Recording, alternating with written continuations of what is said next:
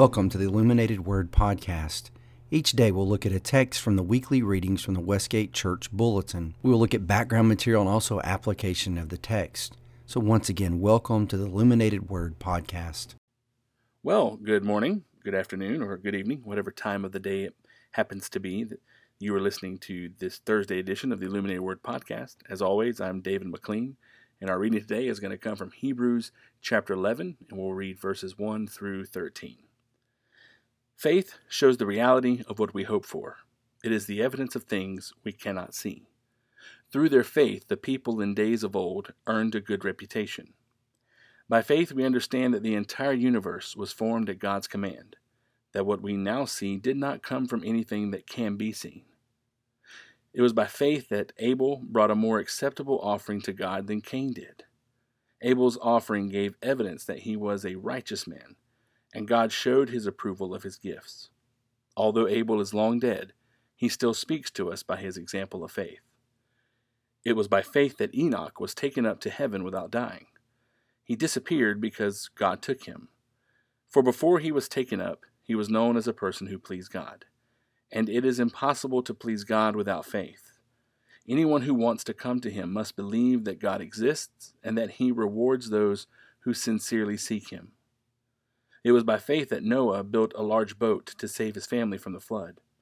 He obeyed God, who warned him about things that had never happened before. And by his faith, Noah condemned the rest of the world, and he received the righteousness that comes by faith. It was by faith that Abraham obeyed when God called him to leave home and go to another land that God would give him as his inheritance. He went without knowing where he was going. And even when he reached the land God promised him, he lived there by faith, for he was like a foreigner living in tents. And so did Isaac and Jacob, who inherited the same promise.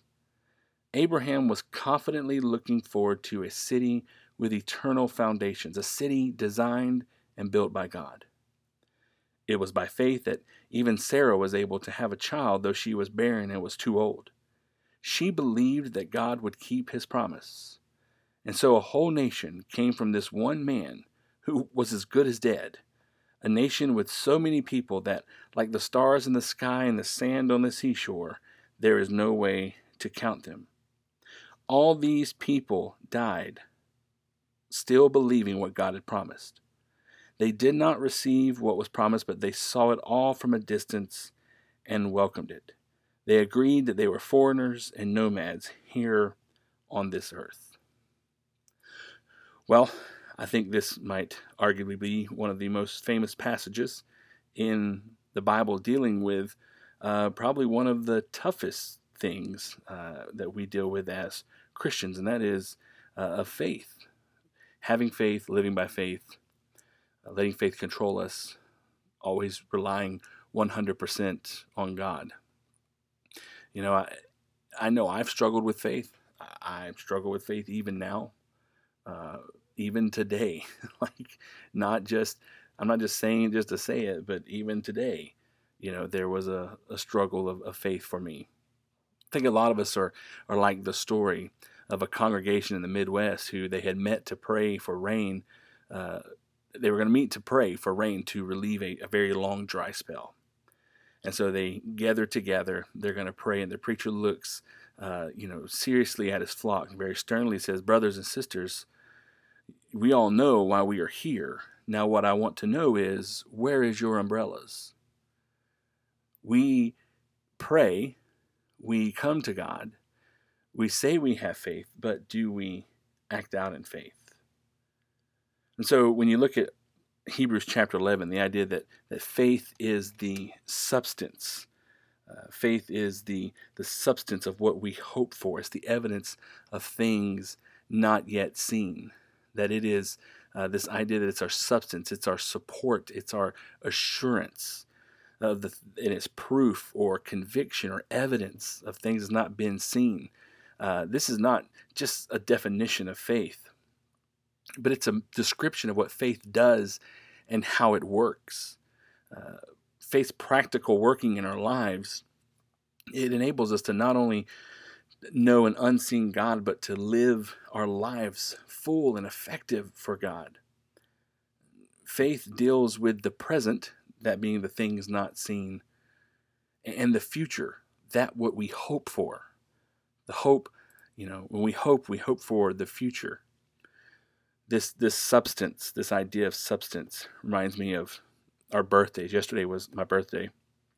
And, you think about birthdays when you're growing up and thinking of birthdays as a child. And, there was always that excitement. There was always that excitement for a birthday, even though you didn't know what you were going to get, even though you didn't know what was in that box or in that gift bag. You were excited. You looked forward to it because you knew something was coming. You knew your parents were going to do something for you. And so even though you didn't know what was coming, there was still that anticipation, that hope, that excitement.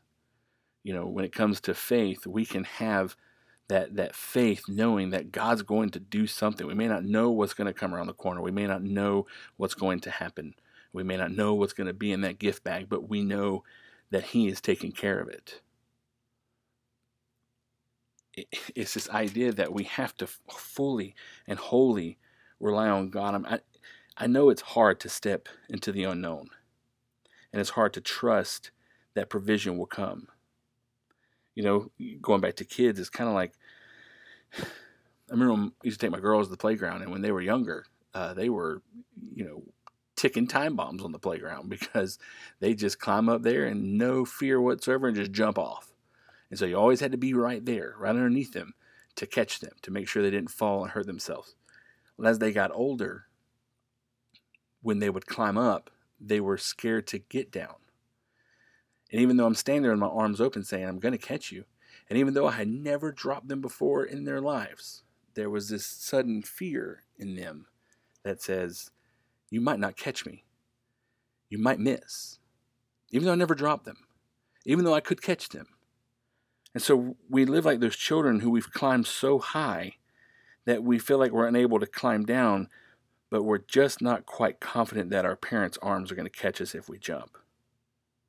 The writer of Hebrews is offering this reassurance, using the examples of these spiritual ancestors who also struggled to trust God's provision.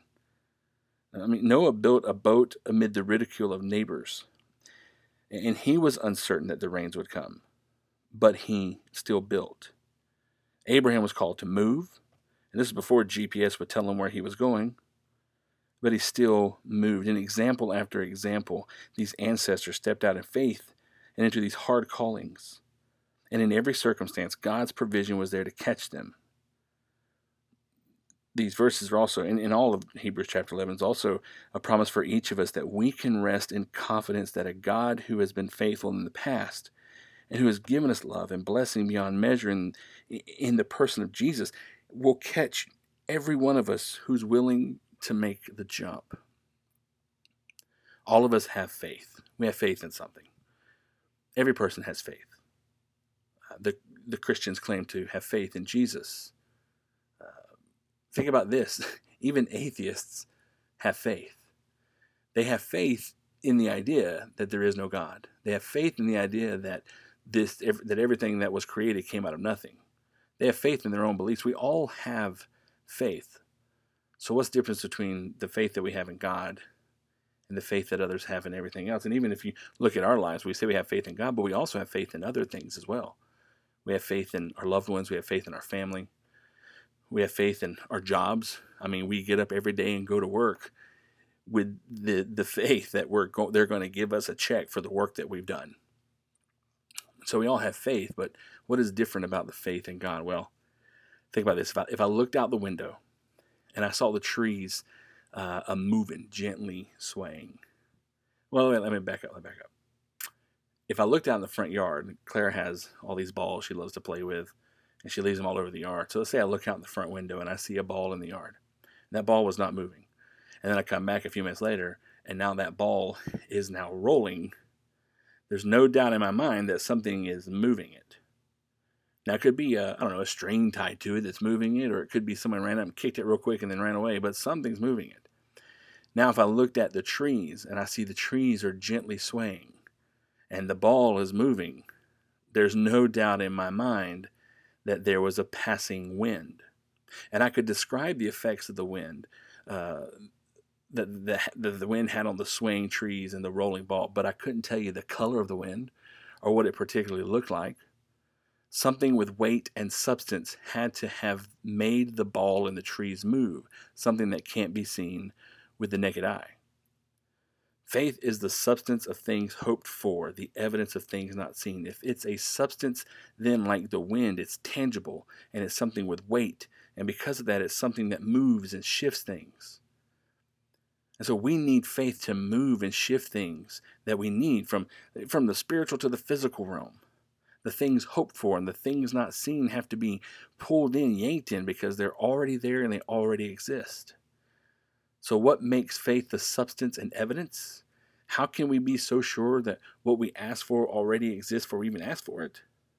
Here's the difference in faith in God and faith in all these other things. That real faith rests on the character of God. It rests on the character of a person whose very name is faithful and true, and for whom it's impossible to lie.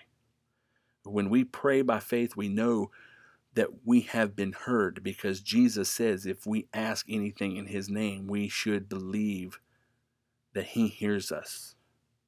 Faith becomes our substance and evidence because of the unwavering, unchanging, utterly reliable character of God.